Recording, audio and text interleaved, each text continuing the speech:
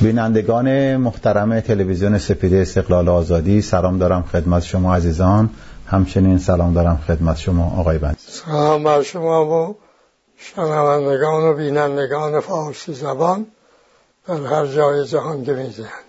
آقای بنیصدر، این سوال چندین نفر هست که به شکل‌های مختلف مطرح کردن، از جمله یک هموطن عزیزی که سوال میکنه که در زمانی که شما رئیس جمهوری بودید گزارشات مختلفی دادید درباره شکنجه و اعدام و غیره، مخصوصا در زمینه شکنجه و چماقداری مرتب این رو عنوان میکرد. این از بابت چه نیازی بود که در اون زمان این رو عنوان میکردی؟ در رابطه با چماقداری میگید به دفعات در سخنرانی ها صحبت کردی، در مطالب نوشتی و سوالی که میکنن میگن چرا شما مسئله شکنجه رو این رو علنیش کردید، با عکس این رو به خبرگزاری خارجی دادید؟ این چه نیازی بود اون زمان؟ این میخواست یه دعوایی بشه بین، یا این که نه از روی دفاع از حقوق بود که این کار انجام داد؟ مرز کنم شما اگر نمی کردم باید سوال میکردن که چرا نکرده؟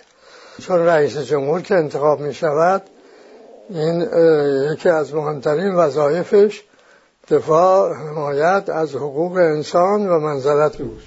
نه این رو از باب انتقاد به شما سوال نکردم، اینکه لزوم اون زمان چی بود؟ آره میدونم تذکرش ضروره.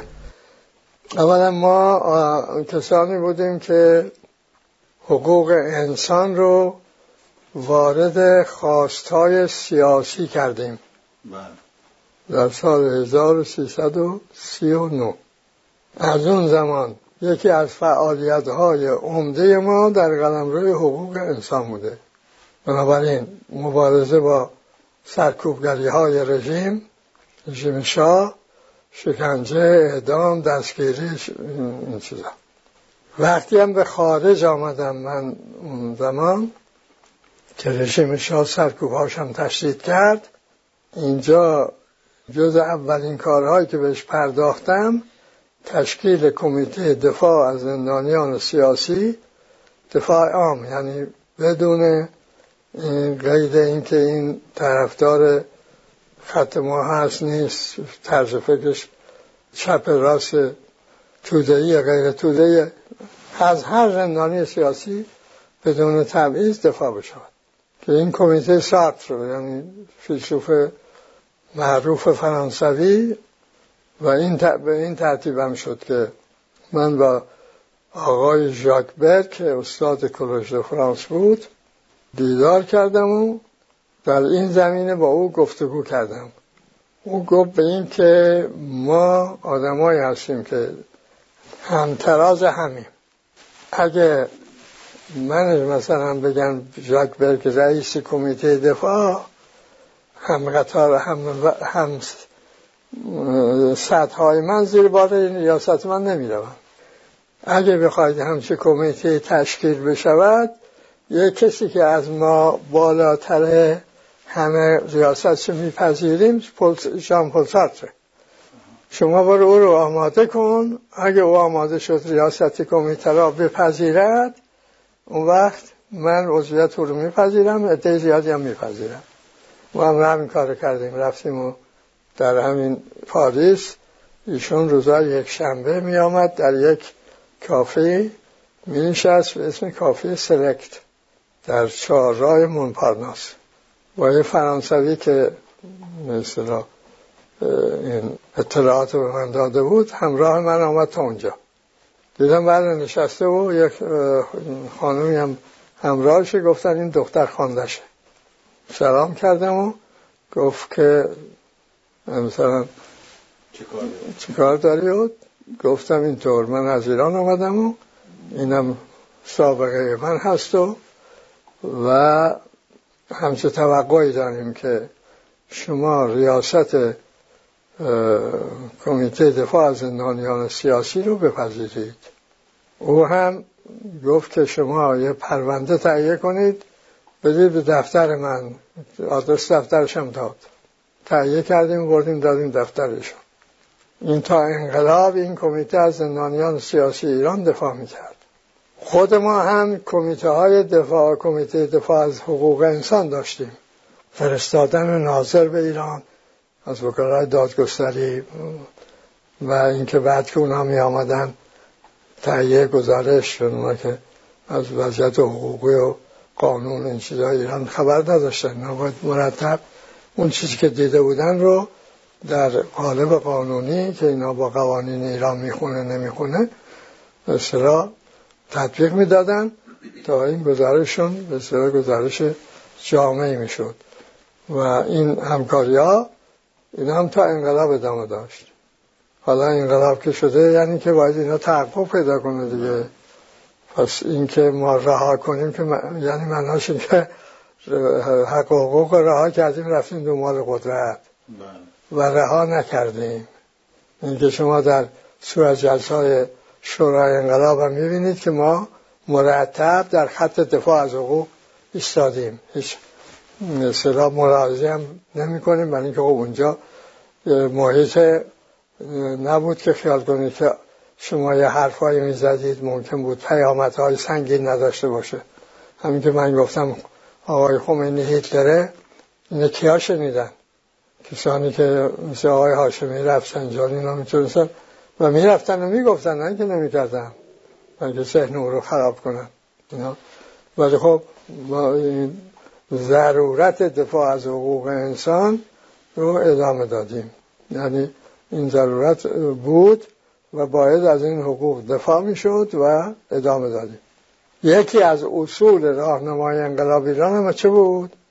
همین حقوق انسان بود. یکی از موادی که به عنوان جرم برای من اون مجلس قضایی قائل شد دفاع از حقوق انسان، یک غربی هم گذاشته شدن پروش، انسان غربی، دموکراسی غربی و یکی از دلایلی هم که شما رو با اعدام محکوم کردن هم بازم هم. پس این در واقع کار مداومی بوده. خب از وقتی هم که اون کودتا واقع شد مگه ما رها کردیم دفاع از حقوق انسان؟ نه، همچنان ادامه دادیم تا امروز. حقوق پنجگانه نتیجه این مداومت در دفاع از حقوق انسان، حقوق طبیعت، حقوق ملی، استقلال و آزادی دیگه، این و کارهای تحقیقات مداوم حاصل شد این حقوق پنجگانه. پس این در واقع نسل امروز باید اهمیت کار رو از این نظر ببینه که مداومت دارد یا ندارد. این مهمترین به اصطلاح امر در کاره. اگه کاری مداومت داشت اون قطعا به نتیجه میرسه، برای اینکه بالاخره وجدانی تو جامعه به وجود میاد. اگه مداومت نداشت اون وجدانه به وجود نمیاد.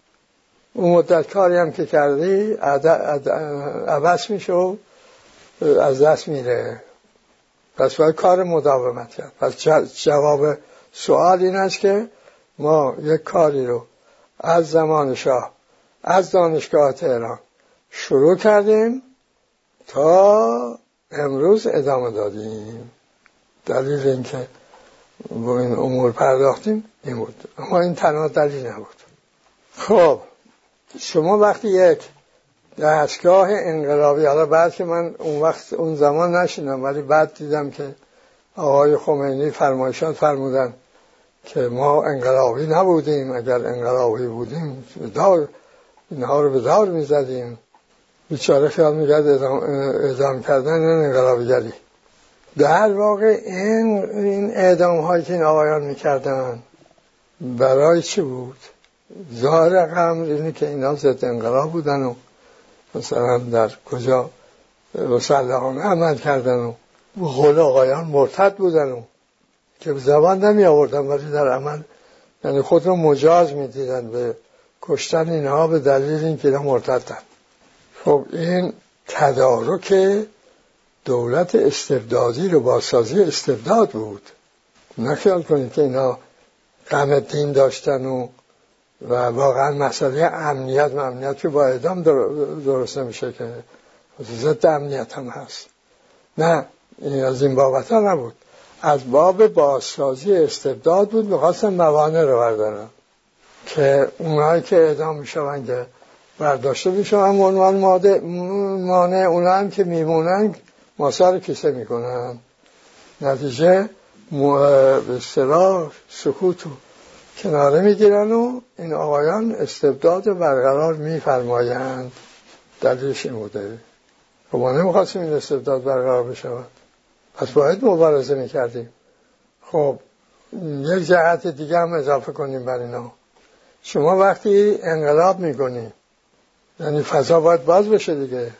فضای باز برای اینکه شما بتوانید رشد اقتصادی بکنید، دولت حقوق مدار داشته باشید، نیروهای محرکه در فعال بشن، نظام اجتماعی بازتری پیدا بشه، قسمت‌های مختلف کشور همه یکسان رشد بکنن. این انقلاب اینه دیگه. حالا اگه فضا بسته تر شد، خب دیگه امنیت نیست، منزلت نیست، نتیجه سرمایه منزلت ندارد. حالا چه دولت این سرمایه گذاری بکنه چه غیر دولت، امنیت ندارد، انسان منزلت ندارد، امنیت ندارد، نتیجه فرار سرمایه اجتماعی و سرمایه اقتصادی هر دو از بین میره. حالا اونا که بهش میپردازن، ما در جا نخستین اثرش فرار استعدادها از کشور و سرمایه ها همجورم شد دیگه. مثل سیل این استعدادها از ایران رفتن. خب اینا رو از دوره قاجار مردم خرج کرده بودن، سرمایه گذاشته بودن که اینا استعدادها پدید بیاد. اینا همه گذاشتن. آقای خمینی هم چی گفت؟ میروم به جهنم. اینا واکنششون بود. اقتصاد هم مال خر است. خب در باب تشویق گفت به شما. خب به هر حال اون وقتی شما میگه اقتصاد مال خر است دیگه سرمایه یعنی منزلت نداره. هنوزم میگم به عنوان یک مثل شده تو ایران. آره ندارد و استعداد میگریزه، سرمایه ها میگریزن، نیروهای محرکه دیگه محل فعالیت در رشد که پیدا نمی‌کنن در تخریب به کار میافتن. میشه این وضعیت که ایران پیدا کردن. اینه که از اون زمان معلوم بود که آینده ایران چه خواهد شد. ایناست که مرتب هشدار می‌دادم اون زمان که مردم مراقبت و حواستون جمع باشه، این وضعیت به این آینده رو این به این صورت در میاره. آخرین هشدارم در 22 خرداد دادم. متاسفم که گوش ندادن، هشدارها شنیده نشد و آمد بر سر ایران آنچه آمد. قضیه منزلت انسان و امنیت او، این هر مقدار بیشتر این تأمین بشود. منزلت یعنی حقوقی که او دارد رعایت بشود و مثلا دولت خصوصا دستگاه قضایی این حقوق رو تضمین کنه که کسی اگر به اونها تجاوز کرد این مورد تعقیب قرار بگیره.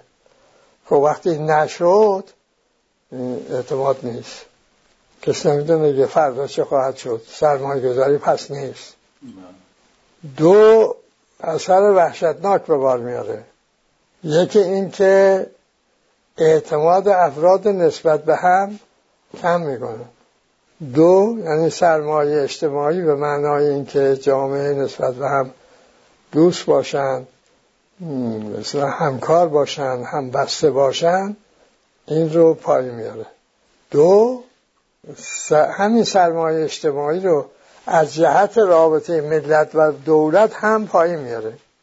نتیجه میشه دولت بدون سرمایه اجتماعی و این تضاد دولت و ملت سبب میشه که دولت نیازش به سرکوب مرتب افزایش پیدا کنه. تا امروز هم پیدا کرده. الان نگاه کنید این همه دستگاه ها اول انقلاب که هیچ کدوم اینا نبودن، الان یک هیولایی شدن این دستگاه های نظامی، شبه نظامی، نمیدونم دادگاه های انقلاب. نیازش هر روز بیشتر هم میشه به این سرکوب. آره دیگه چون نیازش خودش اضافه میکنه. و سوم این که در سطح خود جامعه، چون روابط قوا رو تحمیل میکنه به جامعه، خشونت افزایش پیدا میکنه در رابطه با افراد با یکدیگر. اثرش این نابسامانی های اجتماعی است. یعنی جامعه‌ای که به اصطلاح با اعدام شروع میکنه، در جامعه‌ای که کار با اعدام شروع میشه، این اعدام ها که ادامه همچنان ادامه پیدا میکنن جای خود، نابسامانی های اجتماعی، آسیب های اجتماعی مثل اعتیادها، مثل قتل، مثل انواع دیگر جرم و جنایت ها، قاچاق، تا اون چی که به اصطلاح قانونی نیست، اینها افزایش پیدا میکنه بنابر ضرورت روابط قوا. گفتم شاهد هستیم دیگه با این وضعیت. گفتیم که از قدرت جز زور و فساد صادر نمیشود. خب همین دارم شده. پس اون اگر اون مبارزه اون روز مردم ایران پی می گرفتن، میپذیرفتن که اعدام ها جنایت هست و پیامدهای چنین وحشتناک خواهد داشت، ما امروز این رژیم و این کشور و این وضعیت رو نداشتیم. متاسفم که اون روز ولی که هر شهری من میرفتم، در نامه هایی که به ما میدادن که شد غالبا یک گونه بزرگ، هر جا از این نامه ها می آوردیم. یه بخش عمدهش نامه ها بودن که شما چرا با اعدام ها مخالفید. و حالا نوشه جان کنم ببینن که خب وقتم توضیح میدادم چرا مخالفم، اما خب اون جو اون زمان، انقلابی که با گرد و برگلول رو پیروز کرده بود، همچه فردای انقلاب همه شده بودن تفنگ به دست و دنبال شکار میکرد. تفنگ هم که همچه آویزن کنی به دوش که خسته کننده است، این باید به کار ببره دیگه، شکار میخواد. این خشونت به این طریق گسترده میشود. پس این مبارزه یک مبارزه بسیار بزرگه. من در مورد اینکه با اعدام مخالفم این رو ادامه دادم با دوستانی که همکار من هستن و 2 کتاب هم در این زمینه انتشار یافته که همین در راجع به اعدامه. یکی هم بحث آزاد راجع به اعدام در قرآنه و اگه این جامعه که ما جامعه ما هست این بپذیره که اعدام یک عمل نادرستی است، ضد حق حیاته، این نابسامانی به بار میاره، آسیب‌های اجتماعی به بار میاره و این آغاز حالت پذیرش این خشونت زدایی میشه. اون جامعه این توانایی پیدا میکنه که قواعد خشونت زدایی رو به کار ببره و جامعه سالمی بشه، مستقل آزاد و توانا به رشد. خب این توضیحات من عرض کردم راجع به اینکه چرا اون زمان با این اعدام ها مخالفت کردم. با این حال اون زمان شرایط روز را هم، وضعیت روز را هم باید در نظر گرفت. خب یه طرف حملات مسلحانه بود برای اینکه دولت تصرف بکنن، یا مثلا در کردستان خودمختاری به قول خودشون را بندازن، در مازندران اینجا، و این دستاویز بود برای خشونت متقابل که این نتیجه شد این استبداد. اون زمان من چون خطر رو جدی دیدم، از آقای هوشنگ کشاورز خدا رحمتش کنه دوست من بود، خواستم به این که این مسئولان احزاب سیاسی رو از چپ و غیر چپ جمع کنه در خونهش، من برم در اونجا راجع به خطر فاشیسم مذهبی با اونها صحبت کنم. متاسفانه اونا جز 2 نفر نیامدن و باهای سنگین هم پرداختن، برای که فکر میکردم به این که داود این دعوتی بشیم اونجا بیایم بگیم که فاشیسم مذهبی. خب ما که میدونیم چی بریم اونجا بود. بعضیاشون هم فکر کرده بودن که یکیشون گفته بود که بنیصدر میخواد از ما مشروعیت بگیره. گفتم عجب آدم آقایی شما هستید. من میگم جانتون در خطره، بیاد که ما این استقلال و آزادی رو به کرسی بنشونیم، بعد اون انقلاب اجتماعی که شما مدعی نسل بعدی بکنه، وگرنه سر همه شما رو خواهم برید. یعنی اگه شما میخواستی در جامعه دموکراسی باشه، باید احزاب مختلف میبودن دیگه و اینا فعالیت میکردن، جامعه هم انتخاب میکرد.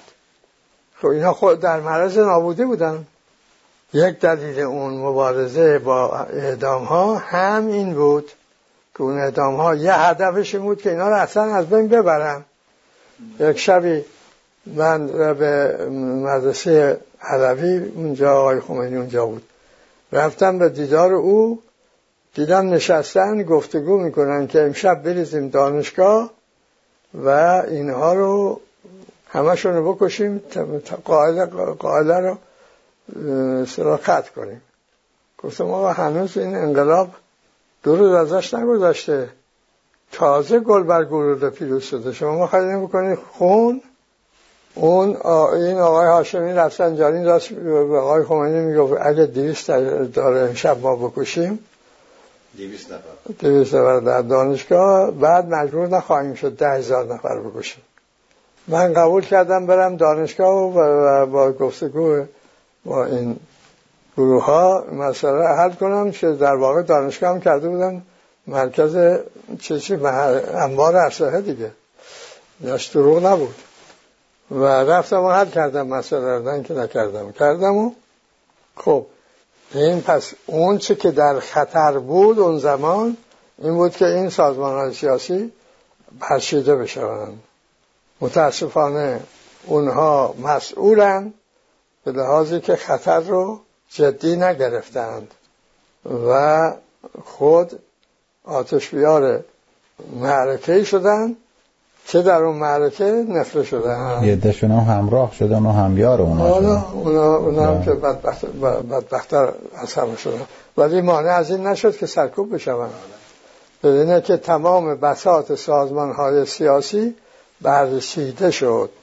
اونا هم که هنوز مونده بودن، آقای خمینی به من در کرمانشاه بودم، از جمله در پیام شرایطی که فرموده بودن یکیش هم این بود که 8 گروه سیاسی رو قید کرده بودن که من باید اینا رو محکوم کنم.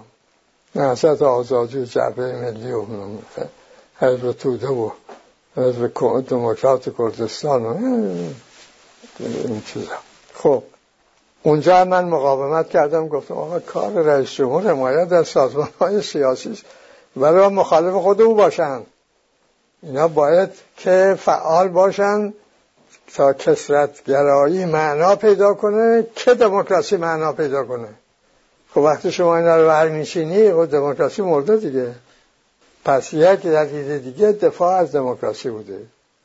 دموکراسی با جوخه‌های اعدام نمیخونه، با شکنجه و داغ درفش نمیخونه، با اینکه در یه دستگاه قضایی خودکامه که جواب مسئول و پاسخگو نباشه نمیخونه، با یک نمیدونم اجتهادی که معلوم نیست به کدام حقی از حقوق مستنده، به کدام از مثلا مفسد فی الارض.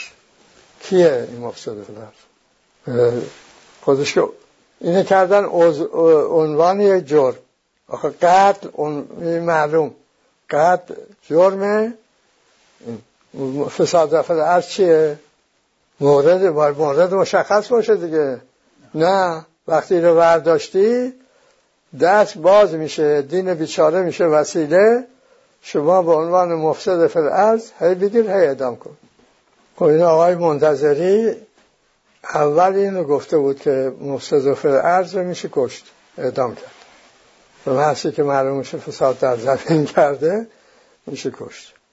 بعد این برادر بزرگ من یه بحث گذاشت. بعد آقای کدیور به من گفت که او هم با آقای خمینی و آقای منتظری بحث داشته و او ایشونو متقاعد کرده که آقا این مفسد فی الارض خودش یک جرم مشخصی نیست، جرم باید مشخص باشه و مجازاتش باید مشخص باشه و قاضی باید که طبق اون به اصطلاح جرم مشخص مجازات مشخص تعیین کنه. اون هم هنوز میباید که ببینه در قانون به اصطلاح علل مخففه، علل مشدده کدومش باید به کار ببره، یعنی باید تخفیف بده یا باید بیشتر کنه. اینا همه باید معلوم باشه. و خواهش کدوم که معلوم نبود. آقا را اونجا همین چند تن حالا مفسد فی الارض اعدام شدن. کی بودن؟ کیا بودن؟ چه جرمی مرتکب شده بودن؟ آخه مفسد فی الارض یعنی چی؟ این وضعیت ها اینجوری بود. این شد که اون مبارزه اون زمان که من در میدان آزادی گفتم مگر شکنجه ممنوع نبود، مگر از 6 نوع زندان صحبت کردم. بعد این آقای خمینی کمیته تشکیل داد برای رسیدگی به آیا که همچه شکنجه هست یا خیر. این آقای بشارتی که بعدش کردن وزیریشون رو، وزیر کشور، این آمد نزد من گفت آقا شما 1 از 1000 هم نگفتید. مثل چیز عجیب غریبیه. این عمومیت هم داره، تنها در تهران نیست، از جاهای دیگه هم هست. گفتم خود چه بهتر بس برو بدید به آقای خمینی بگید بلکهشون عمل کنه این بساط شکنجه برچیده شود. ولی ما گفتن که نه، شما بگید شکنجه تو کار نیست. اونا هم طبق امر گفتن شکنجه تو کار نیست. چماقدار هم منکر بودن. من خودم تو اصفهان بعد در دانشگاه اگه اینها رو از مردم نمیخواستن خود مردم بیرون کنن از اون جمع که کردن، اینا میتونستن منکر. کی آقا چماقدار کجا بود؟ چندین بارم گفتم که من اگر هم کشته بشم این تا دست چماقدارها میستم که این بساط چماقداری از ایران برچیده شود. هنوزم در اون مبارزه ایم. امیدواریم که روزی ایران از شکنجه دیگه سرزمین شکنجه نباشد، سرزمین اعدام و چماقداری نباشد، سرزمین صلح، دوستی، آشتی، رشد بر میزان عدالت اجتماعی در استقلال و آزادی بگردد.